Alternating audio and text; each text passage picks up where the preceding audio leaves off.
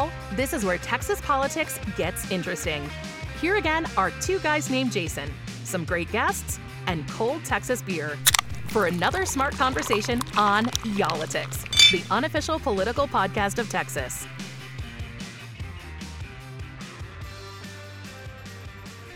Hey everybody, a first for us this week on Y'all-itics. We are in an old stadium that used to be Baseball Central. I mean, we have to, at least give a nod to what has happened here in Texas. We've got a team in the World Series. If you're listening from the Houston area or if you love the Astros, I'm sorry, it's not your team this time. Well, it is the Texas Rangers. There was a World Series played here. We're at the old Globe Life Field. Globe Life Park. Globe Life Park. Which is now called Choctaw Stadium. It's the one without the roof on it. But there's a World Series played here a few years ago. 2011? Yeah. Rangers, Giants, Rangers, a couple, Yeah, I think so. So our guest today is Bud Kennedy from the Fort Worth Star-Telegram. Bud's a longtime columnist over there. If you don't know this, maybe people do know this because he was just speaking about this. Bud doesn't only cover politics. Bud has an equal-sized audience in food. Yeah. It's the Eats, E-A-T-S beat, the Eats beat, which I think is probably better than politics. Yeah, well, it has more readers than politics sometimes, particularly when they're talking about what we're talking about today, probably. Well, it's kind of Wouldn't you rather talk about barbecue? We could talk about barbecue. I would. I think it brings more people together than politics, that's for sure. Well, that's what people who hate me will still tell me where to find good ribs. And Bud, I love that you brought, we always have a Texas craft beer here on the podcast. I love that you brought 12 beers for us to sample here, and these are all Fort Worth. Well, I'm a couple short. We've got 14 constitutional amendments, so you brought a couple too. I mean, we're going to have one. The podcast won't be that long, but tell us where these are from. These are great beers. These are from Martin House Brewery in Fort Worth. People know Martin House because they have the pickle beer, and this is the pickle beer right here.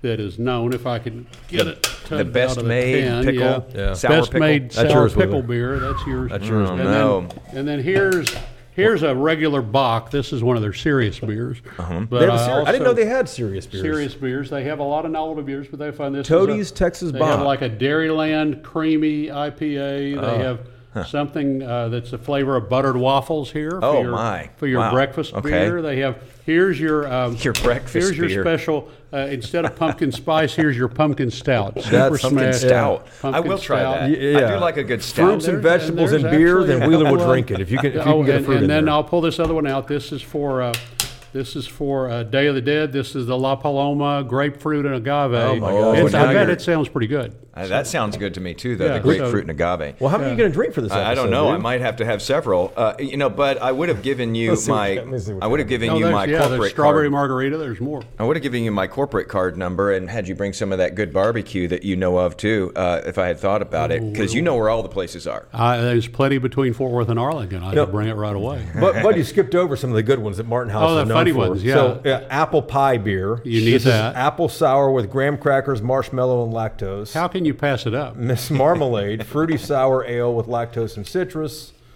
Strawberry margarita, which my wife makes fun of me for having those for drinking strawberry margaritas. Yeah, but I might have one since we. Y'all are already behind. See, there you go. What are you having, Bud? Did you want the strawberry margarita? Yeah, let's see. I think I got another one here. Let's see. Maybe I'll have. I'll try the serious beer there. I'll try the Bock. Me gusta agave and guava sour ale. That sounds actually pretty good. And sounds like it's gonna make it pucker. So yeah, that ought to do something. So, where is Martin House too? It's Martin House is just east of downtown, off East 4th. So when you're coming out of Sundance Square, if you go down on 280, if you take the other street that goes straight across 35, it's in the warehouse district east of downtown off Sylvania. They have a great tap room and everything. Great place to have events. And, good. And, that's where you find a lot of Star-Telegram reporters more so than in the office. I can see that. Yeah. Bud's dishing the secrets. He hasn't had a beer yet here. Working the beat. Well, I should have assigned one for each You should topic have. today. One for I each, should have picked. I said this is the proposition? appropriate beer. Because as Bud said, we are going down the list of amendments that are on the November ballot, which is also the October ballot, by the way. You can early vote already. It's underway, yeah. So get out there and make your voice heard. The reason that we're going down these, though, Bud, is they're always terribly written. Oh, my to the gosh. point where you're standing there in the booth and you're going, I'm familiar with this issue, and I'm still not familiar whether I say yes or no to this, because there were so many twists and turns in this run-on sentence that I have no idea what exactly I'm supporting or denying here. And then on top of that, these affect every single person in this state. I mean, there's some things on here that really touch a lot of lives. And yet, when we first sat down here, you said we were brave to do an episode on this. I mean, and people I know want to know, the most important thing is that people will Google, they'll want to go vote, and they'll say, how do I vote on the Texas constitutional amendments? This is something they'll find and watch to find out more about it for straight information. But it's not, it's not as much fun as drinking beer. The ballot that you talked about, I looked at the sample ballot, just simply the tax plan constitutional amendment takes up one whole column. It's like property from taxes. top to bottom on property taxes. To read that column and digest what that's really supposed to mean.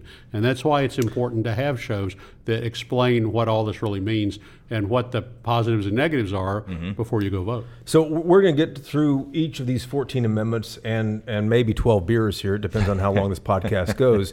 But you pointed out something great that I never thought about, Bud, and that is Texas has one of the longest constitutions in the United States. And it's about to get longer with these 14 proposed amendments that people are voting on right now. Yeah, we talked about that. I looked up, Alabama has a longer constitution. Southern states in general tend to legislate by constitutional amendment and have since Reconstruction.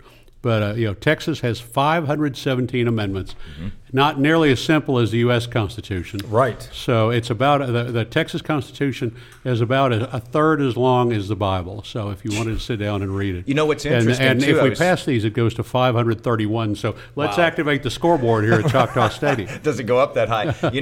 It's interesting because right now Texas and California are neck and neck for the most amendments to their constitutions. Okay. This puts Texas ahead if these actually go through and they add these to the books, it looks like. So we'll have the longest list of amendments to the Constitution, which is interesting because you always hear about it at the federal level, like you can't change the Constitution. It seems like it just never changes. We do it all the time. But state-wise, boy, it's every other year. If El Paso County needs a special district, let's get that on the ballot. Yeah. Let's put it in the Constitution. And you look at this list, and these are all for different reasons. Some of them are really needed. Some of them are like politically advantageous, and some of them are kind of to make the author look good in the election next March. Well, there are 14 here. Let's dive into them. I'm sure Okay. people are tired of us talking about beer and the politics of it. So there are 14 total amendments on here. The first one, let me get to it here. This is the agricultural one. Yeah, this is agriculture. Explain what this is, Bud, and I don't want you to give people tips on voting for or against Right. it, but what is this? Well, I'll just say this is probably the most controversial of all the amendments. We start out with the one where there are hotly debated sides. Prop 1 is called the right to farm, right to ranch, and it basically says that the city, that no government can mess with your right to run your farm and run your ranch, run your own property, but your own operation the way you choose, and that includes the way you handle farm animals, the way you deal with wildlife. This is going to have a lot of repercussions too, isn't it, in suburban and exurban areas around these big cities, because that was specifically sort of mentioned here that, urban areas are expanding here in Texas, and they don't want local governments to be able to say, hey, Mr. Wheeler, you can't have your goats out there and you can't have your rows of crops planted because we're trying to, have a subdivision around you. You're in the city and you can't have your chicken farm anymore. But it's also, the people who've raised concerns, and of course, let's talk about who's for it first. Obviously, farmers, ranchers, Farm Bureau, strong lobby in the state, generally for it. It's authored out of Cleburne by Representative Burns from Cleburne in Johnson County. And what it says is that the local authority can't intervene unless there's, quote, an imminent danger, unquote. So even not a long-running hazard if you're dumping waste or something. That's not an imminent danger. So it is really tight.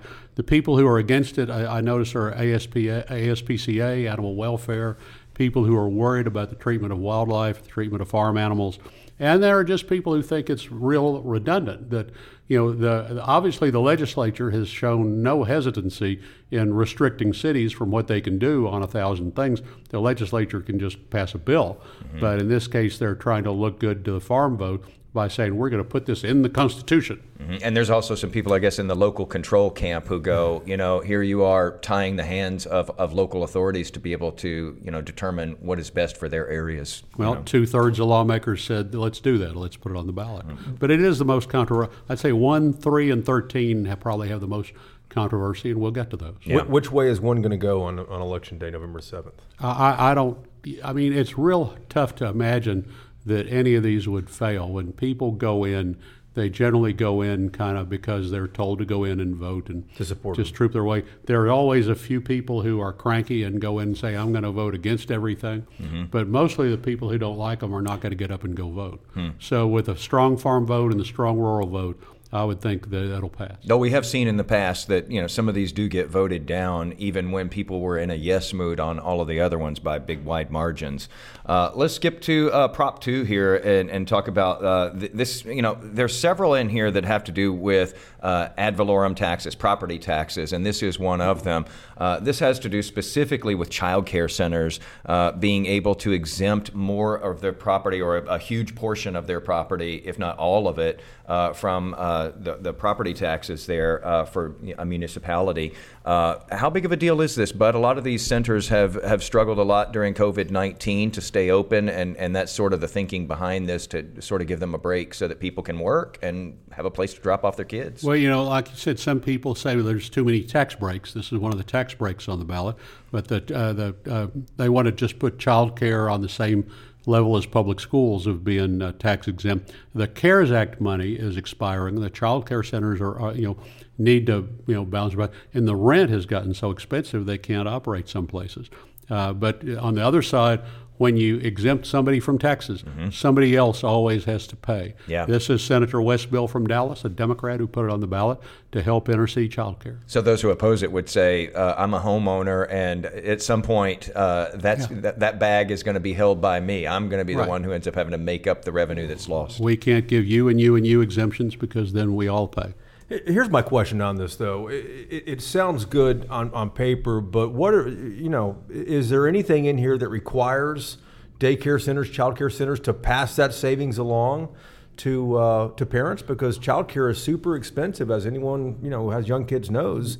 And if my child daycare center is getting a discount on taxes, do they have to pass that along? Jason, there is not even anything requiring a landlord to pass it along to a child care center who's a tenant. So the child care center may not even see a dime's break out of this if they're not a landowner, which, the child care centers usually are renters and not landowners. It's not considered good investment to own real estate. So they don't have to pass it down to the child care center. The child care center doesn't have to pass it on to you. So whether it has any actual impact, if it passes, remains to be seen. Landlords will love it. Yeah, indeed so. Prop 3 is the wealth tax. This is the one that I would have put my money on to be the most controversial.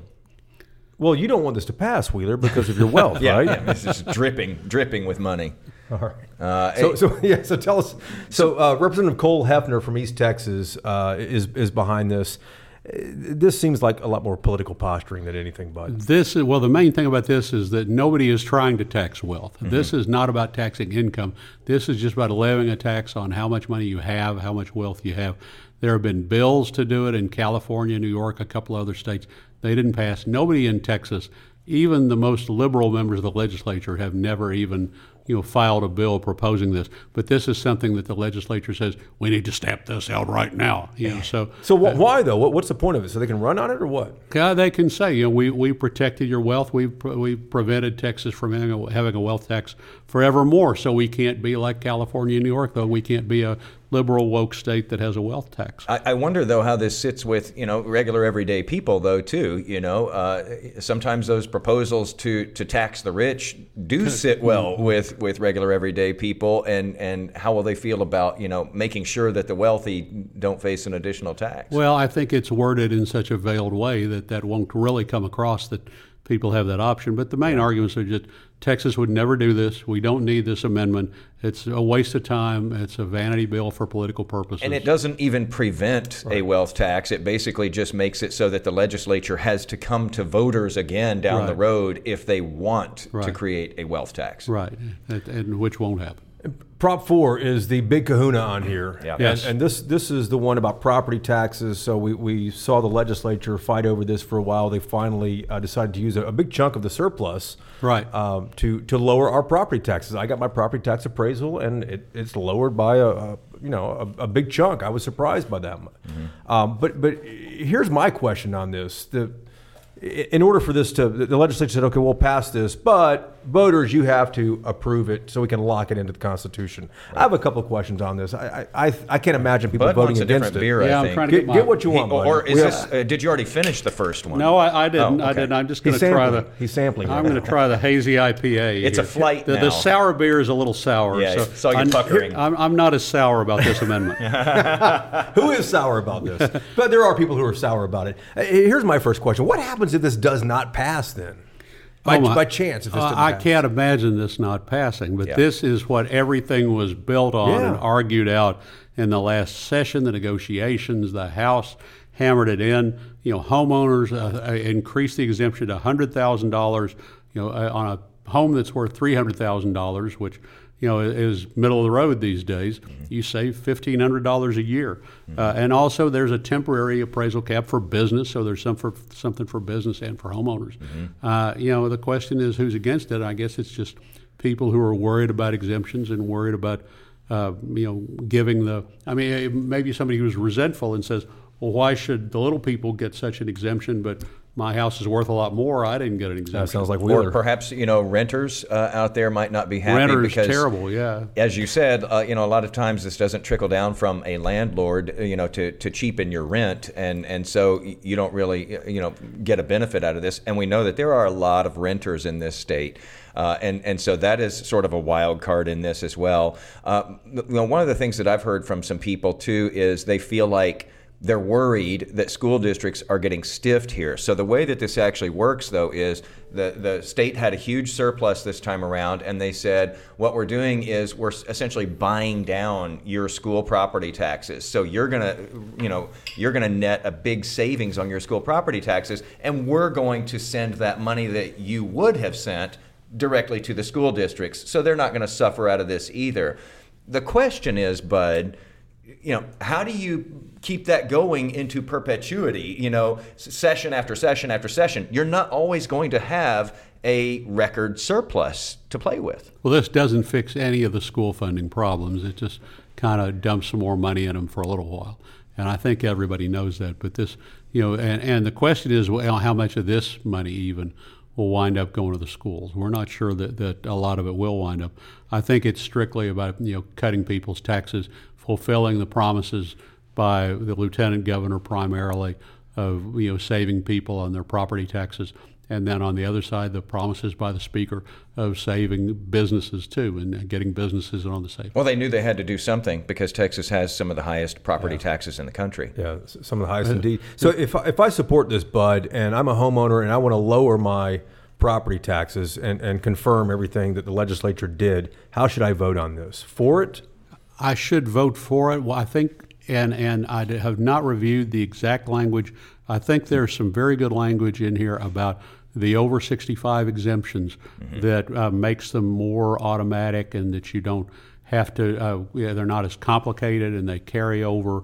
I think there's some very good language helping senior citizens like me with their property Maybe a tax. smart move there, too, because we know who votes reliably, especially in these off-year elections. More than 50% of the vote. And I did, I've been doing some work on this for some, a money franchise that I do. Shameless plug, go ahead. It's called Right on the Money. Yeah. Where can we get this? Where can we watch this? Right on WFAA.com/Right on the Money. Or just follow me at Jason Wheeler TV on Facebook, Twitter, or Thread. We'll be back in just a moment. So we've been following this, and the math. We were trying to do the math on this, and there were so few details with the math on how this works out for seniors and disabled people who have the ceiling on their properties, and none of the math added up. We just kept doing it. I was consulting with someone at a central appraisal district. I was consulting with a lawmaker's office. Nobody could figure this out. And finally, they started speaking back and forth between Senator Betancourt's office, who is the author of this tax legislation, and the Lieutenant Governor's office. And here comes the question, bud. Stand by. And they said this actually works out to where a lot of seniors are going to notice that their school taxes go to near zero or zero. And we were just like, really? Okay, send me the formula on that. How are you getting to that? And they sent the formula over, and sure enough, it looks like it can do that. And I checked with just one county has emailed me back so far, Dallas County, and they said that they are preliminarily here seeing a huge jump in the number of people who are going to zero in their school district taxes, a huge jump in seniors and disabled people who are seeing that. And like you said earlier, that means that the rest of us are going to have to make that up at some point. Where's that money going to come from? Every time you give the senior citizens a break, it's the younger people who have to pay it. You're welcome, bud. You're welcome. Hey, Wait, this. One more thing on that. Go ahead. I'm still on Prop 4 as well. No, I'm not going to. This is the big one here. So the University of Houston did a poll on this earlier this month, and they found that 56% of likely voters intend to vote for this. 61% of homeowners will vote for Proposition 4. 47% of renters will vote for Proposition 4. I was surprised that only 56% of likely voters are going to vote for this. I don't know whether 61% of homeowners. I don't know whether they used the proposal, but that proposal is so mind-boggling when you see it. The language in this. The language, the column-deep language.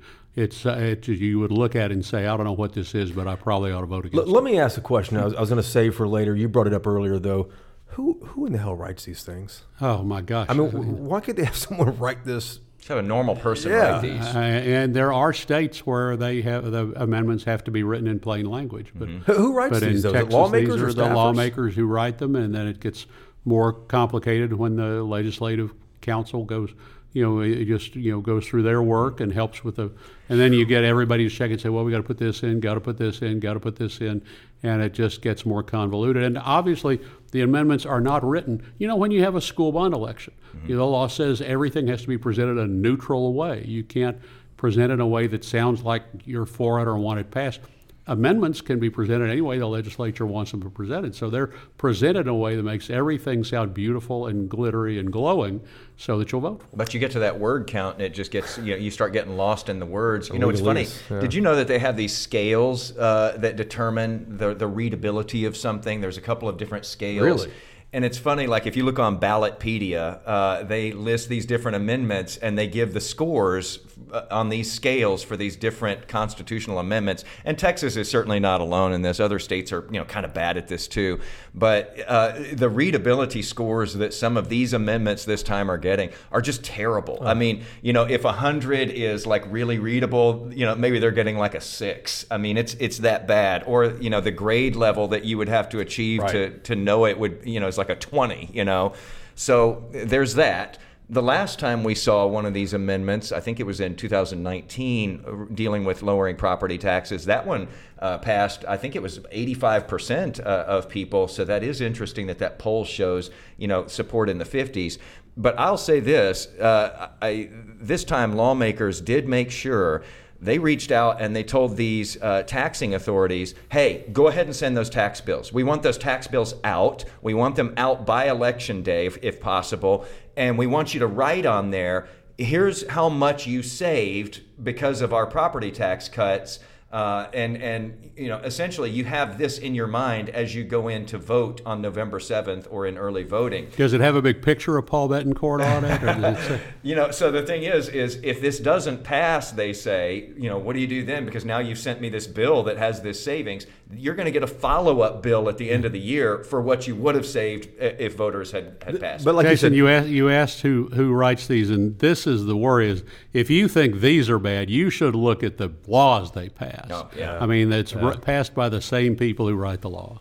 We're only a third of the way through this, or a quarter of the way through this. But we're half out of beer already. So. Let me ask you this: the way to go to vote on these 14 propositions, or any time you have these, is to take a little cheat sheet with you, and you can totally do that. Where you study this ahead of time, you don't on paper, study not on your phone, right, not anything electronic. Yeah, that's a big thing now. And people pass candidates and different organizations pass out little cards, little cards on how to vote. But that's probably the best way to do this: is research this ahead of time. Don't roll into the voting booth and try to decipher this language. Just think about how slow the voting is. If people are standing there reading every proposition, this is the longest ballot you ever vote on and the slowest ballot. People will take 5, 6, 7 minutes to cast votes, and so go and vote early when there's nobody voting. There won't be a heavy turnout, just try to go ahead and vote on the days when nobody else is voting, and take your time. I was going to say the good news here is also the bad news, and that is with these constitutional amendment elections. Again, so many of these touch your everyday life. They can save you a lot of money. They can spend a lot of your money. They can affect your rights or your neighbor's rights. Yet, the last time around, I think it was about 1.5 million people showed up out of more than 16 million who were registered in Texas.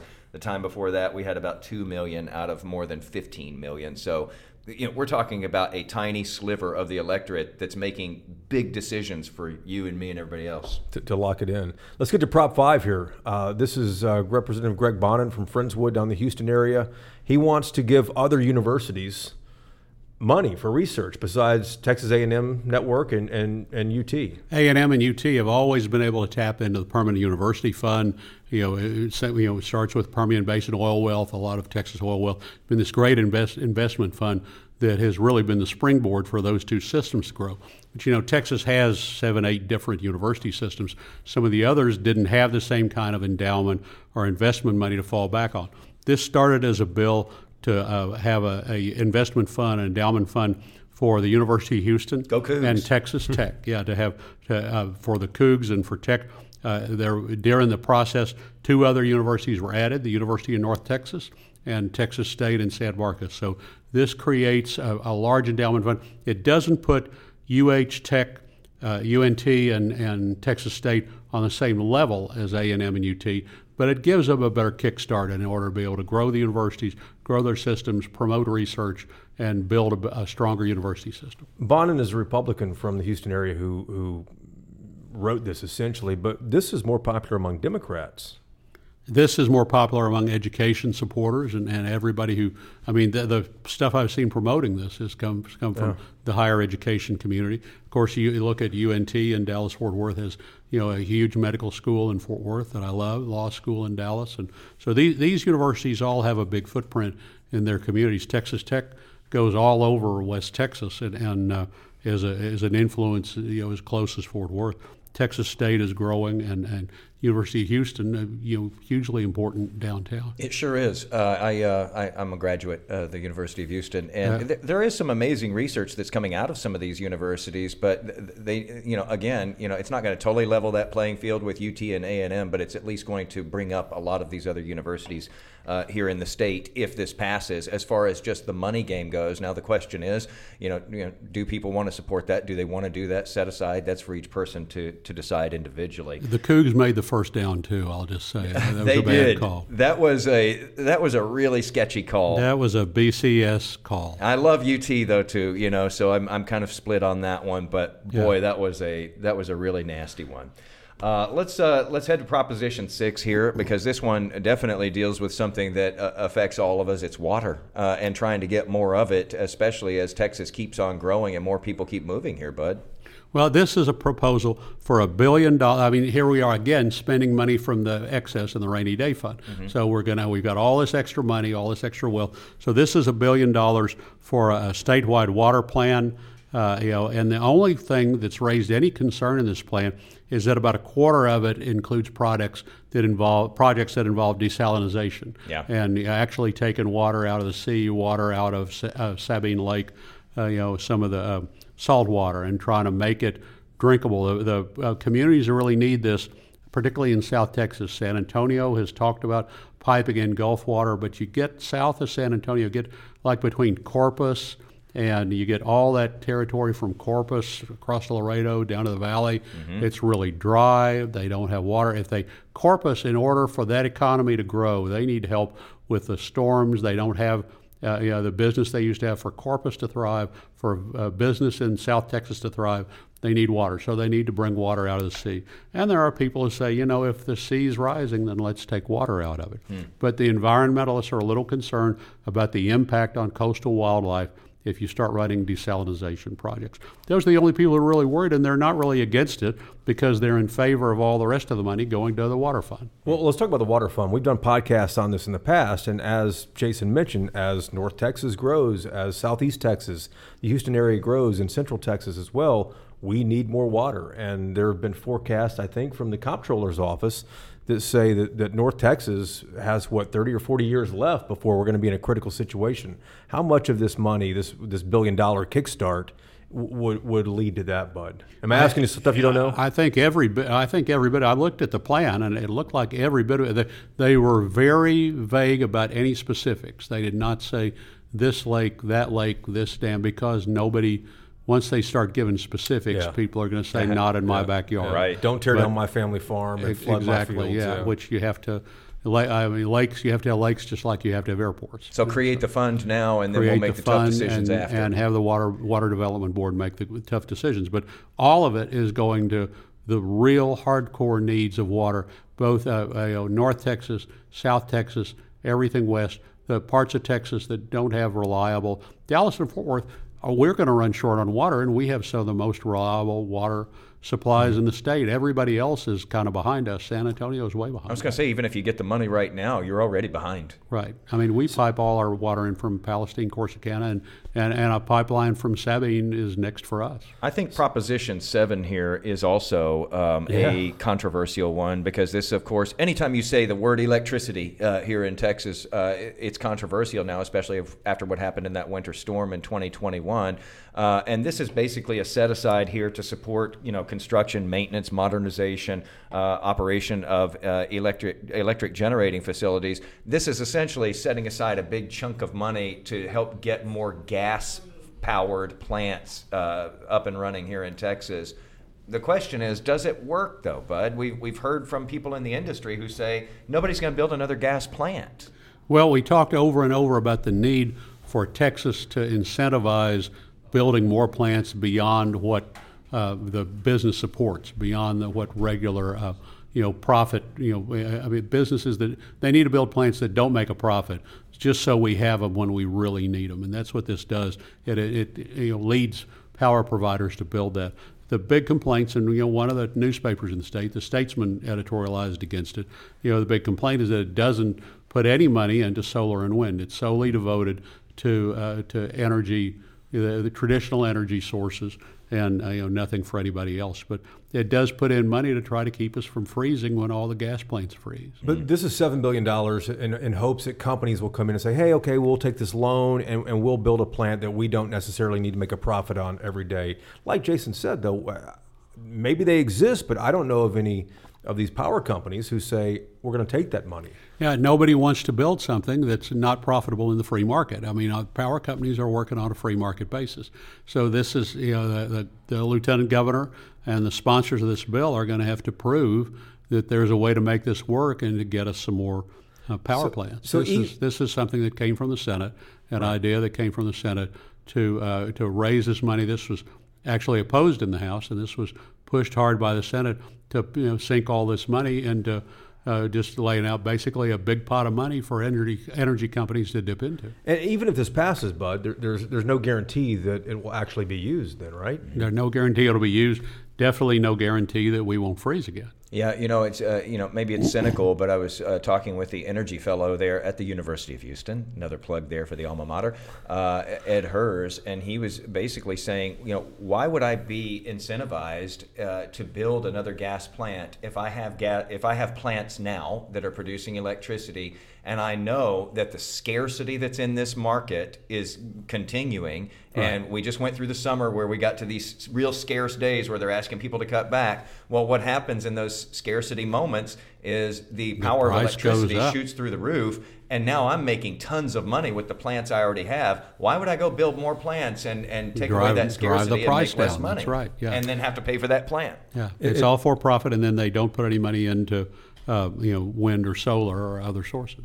It's hard to believe we're only halfway through this at 34 minutes into the podcast. Speed round now for the here we second go, half. bud. We're going to fly through we can the do next that. 7. Yeah. Prop 8 is broadband, and this is making sure everyone across the state, kids, elderly, rich, poor, everyone comes else. out of East Texas, and this is, the two you mentioned are exactly we need kids. When we were all at home in COVID, kids in a lot of Texas couldn't have homeschool lessons or home lessons because there was no broadband. I talked to a counselor in I think it was Coleman who said that she saw these families every day that were just distraught because they had to put their kids in a car and drive 45 miles in the morning to the McDonald's in Brownwood to sit there and watch school, and have them sit there in the parking lot all day and drive them back home. So this brings broadband to parts of the country where parts of the state where the free market hasn't brought it. A lot of voters in that UH poll say that they will support this, so that looks like that it will sail to victory with a sizable majority there. And this very much dovetails off the federal legislation. CARES Act? Yeah. It was the Broadband Equity Access and Deployment Program that was passed by the feds. And basically this is trying to set up a fund so that you can offer as a state matching funds and get those federal dollars here to build out broadband. So it's just kind of dovetailing off of that. No takers for the apple pie beer, guys. Not yet. We're only halfway through, bud. We're only halfway through. Let's do Prop 9. Our producer says save it for him. Yeah. Daryl Golden wants that one. It's been called for. He's got dibs. Prop 9. So Prop 9, this one deals with the teacher retirement system of Texas. A lot of these teachers who have retired, Bud, they haven't seen raises. They've been getting pension checks, but they haven't seen raises in almost 20 years. And think of what the cost of living and inflation has done in that period. Basically what this does is it sets aside some money from the general revenue fund so that they can give them raises after all this time. They get from a 2% raise to a 6% raise, which is not nearly enough to cover inflation, but it helps a little bit. And I don't know about you, but every retired teacher that I see or know has been sending Facebook messages or emailing or they say, please, please, please go vote for Prop 9. Probably more than any other prop on the ballot. Yeah, we hear from a lot of retired teachers who have been asking for this session after session after session. So, that's going to have a lot of support, bipartisan support, I would think. Everybody. From both sides. Prop 10, tell us about this. This is a medical equipment exemption from Joan Huffman down in Houston. What is this? I think this is another Houston proposal. It basically exempts medical equipment from property taxes, that if you're warehousing, storing your medical equipment, then you don't get taxed on it like you would for other business property tax. The idea in Houston is to stimulate funding and innovation in the medical center. The medical center would like to bring more businesses to Houston and have this property tax break to say, look, if you bring your med equipment company here, then you won't pay property tax on it. It came out of Houston. The complaint against it is that if you start giving this exemption, it's the same and one. The specific figure here, and this is on the legislative analysis, it leaves a $43 million hole in school funding next year that has to be made up somewhere. In 3 years, that grows to $60 million. And I'm not saying schools would lose that. The legislature would just have to find that somewhere else. So one newspaper editorial board said, what's really in it for the rest of us? Which editorial board was that, Bud? That was the Fort Worth Star-Telegram. Shameless plug here, Bud. So Prop 10 is Houston, Prop 11 is El Paso. This is that El Paso one you were talking about. Yeah, it's pretty tightly focused El Paso. El Paso is not included in the bill that allows counties to set up conservation districts and all kinds of other special districts. El Paso gets left out a lot here in Texas. A lot of people forget about that little, part that overhangs out there. They're in another time zone. They're in the mountain time zone. Right. They sort of get cut off like that. I like El Paso, though. So this is sort of bringing that in. So it's like, we forgot about them. We're going to let them in too. So it's another one of those very narrowly crafted bills for one specific location, and so's the next proposition. Which segues nicely into Proposition 12. This is very specific. It only has to do with Galveston County, and it's getting rid of the office of county treasurer there. What's going on there, Bud? Does Dallas, do you still have it? You don't need a county treasurer. No, Nobody cares. I don't think this is a constitutional office. So what counties do is they go and get an amendment passed to say, hey, we want to ditch our county treasurer. And what Tarrant County got rid of theirs 30 years ago, the county auditor, who's appointed by the district judges, who's really more protected from political, influence. The county auditor does the things the treasurer used to do, overlooking the money. It works pretty well. It's just not an elective office anymore. Galveston wanted to take it away. There's been a political battle there. A guy ran against the treasurer saying he wanted to do away with the office. The treasurer argued we got to keep it.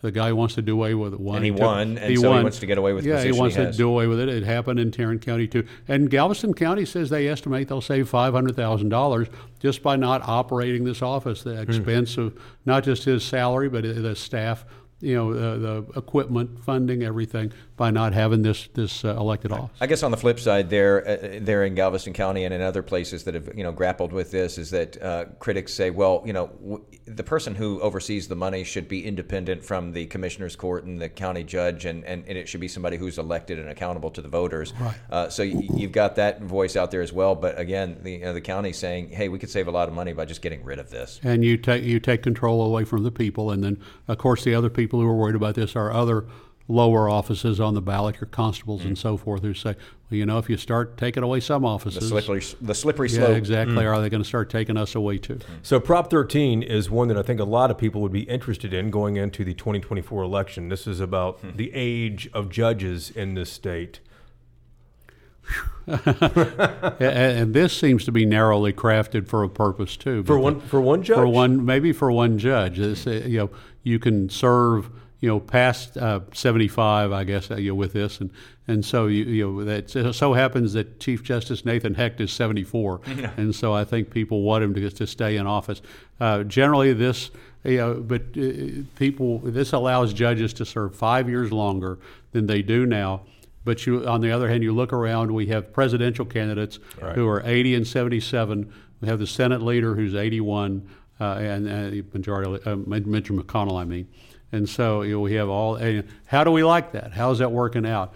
There's been a lot of moaning about that. There's a lot of complaints, level. But at the judge, when you get to the bench, do you want your judge to be 77, 78? Right. A lot of judges do a great job.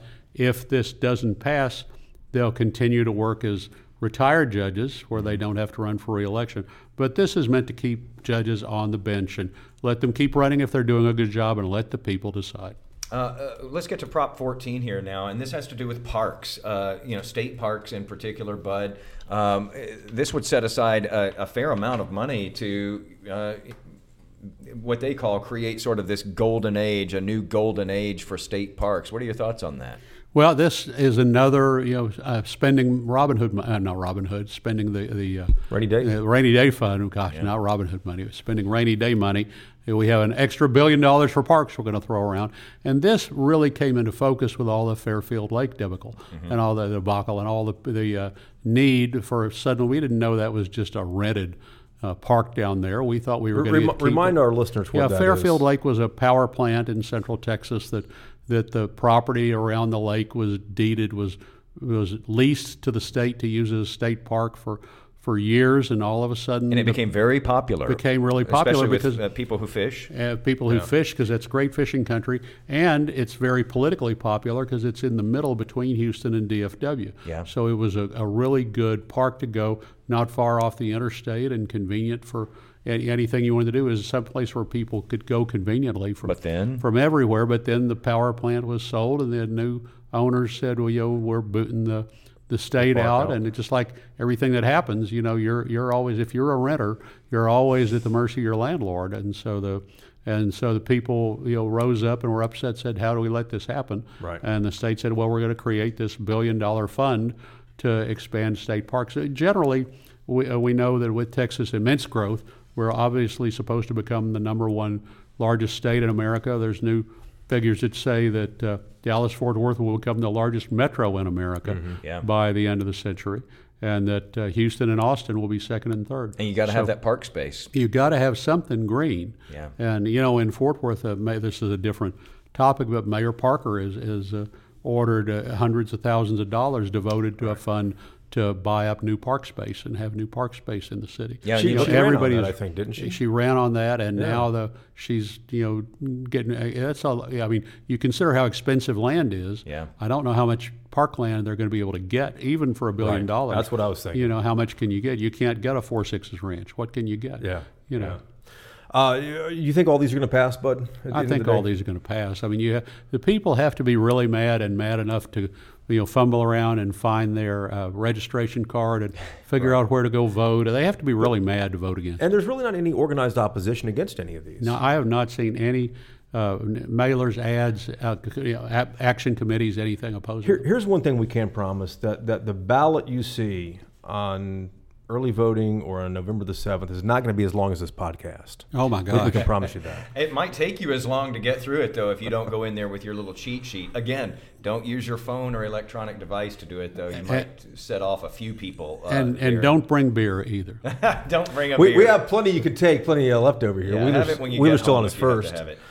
So early voting is underway right now. I think it goes through November 3rd. So October 23rd to November 3rd. Election day itself is on November 7th. And who knows, maybe we don't have as embarrassing of a showing as we usually have for these constitutional amendment elections because the numbers are pretty abysmal looking out over history. The reason to go vote, even if you're not sure about these amendments, the reason to go vote is just learn how, make sure you can, make sure you're still registered, make sure you're on the list. Go vote now and consider it a dry run for Super Tuesday in March. Learn where to vote, how to vote, make sure you can vote, and then get ready for the big kahuna in March. Yeah, Super Tuesday is, of course, the primary election for Republicans and Democrats going into the 2024 election. And everything is decided in the state of Texas. And that is indeed the case. But good insight, good information as always. We always appreciate the background on a lot of these things that we always don't have time to research. Thank you for getting me back out to Choctaw again. Yeah, thanks for the beer. Yeah, thanks for the smarts today. Thanks for the Super Smash Pumpkin Stout. How was that? It was interesting. I like a good stout every now and then. And next time though, Bud, we're going to have to do some brisket. Oh yeah. I could bring some Angelo's ribs too. Well, let's go to Angelo's. How about that? This guy just knows. We could get the whole back room at Angelo's, and Angelo's, they have a large mug and a small mug of beer when you're ordering your barbecue, and the cashier will turn to the bartender and holler whether you want one large or one small. Nothing against Choctaw Stadium, but we're in the wrong place for I'm this. in my 60s. I have never heard anyone order one small. Everyone orders Wheeler one hasn't large. been there yet, though, so give him an opportunity. So, Bud, as we go out here, where can people find you to follow you for politics and for food? Thanks. Yeah, it's StarTelegram.com/Bud. We'll get you the recent columns on political goings you have on. your own landing page. Dedicated awesome. URL, and then StarTelegram.com/EatsBeat. We'll get you all the news on what's opening and what's new and where to go next on the dining scene. So, but you have a huge social media following too. Tell us about both of those. You can follow on Facebook the dining. There's a Facebook dining guy, and then a Facebook Bud Ken for politics and food, and then there's dual accounts for Bud Kennedy on X or EatsBeat on X, and you can find me there. Bud Kennedy on Instagram is a food page too. You're ahead of me. Yeah. I still have trouble calling it X. He dominates though, but on Instagram, on X, on Facebook, you're all over the place, Bud. You're putting us to shame. But it's always a pleasure. Thanks, guys. Click subscribe and get Y'all-itics every week. Y'all-itics, the unofficial political podcast of Texas.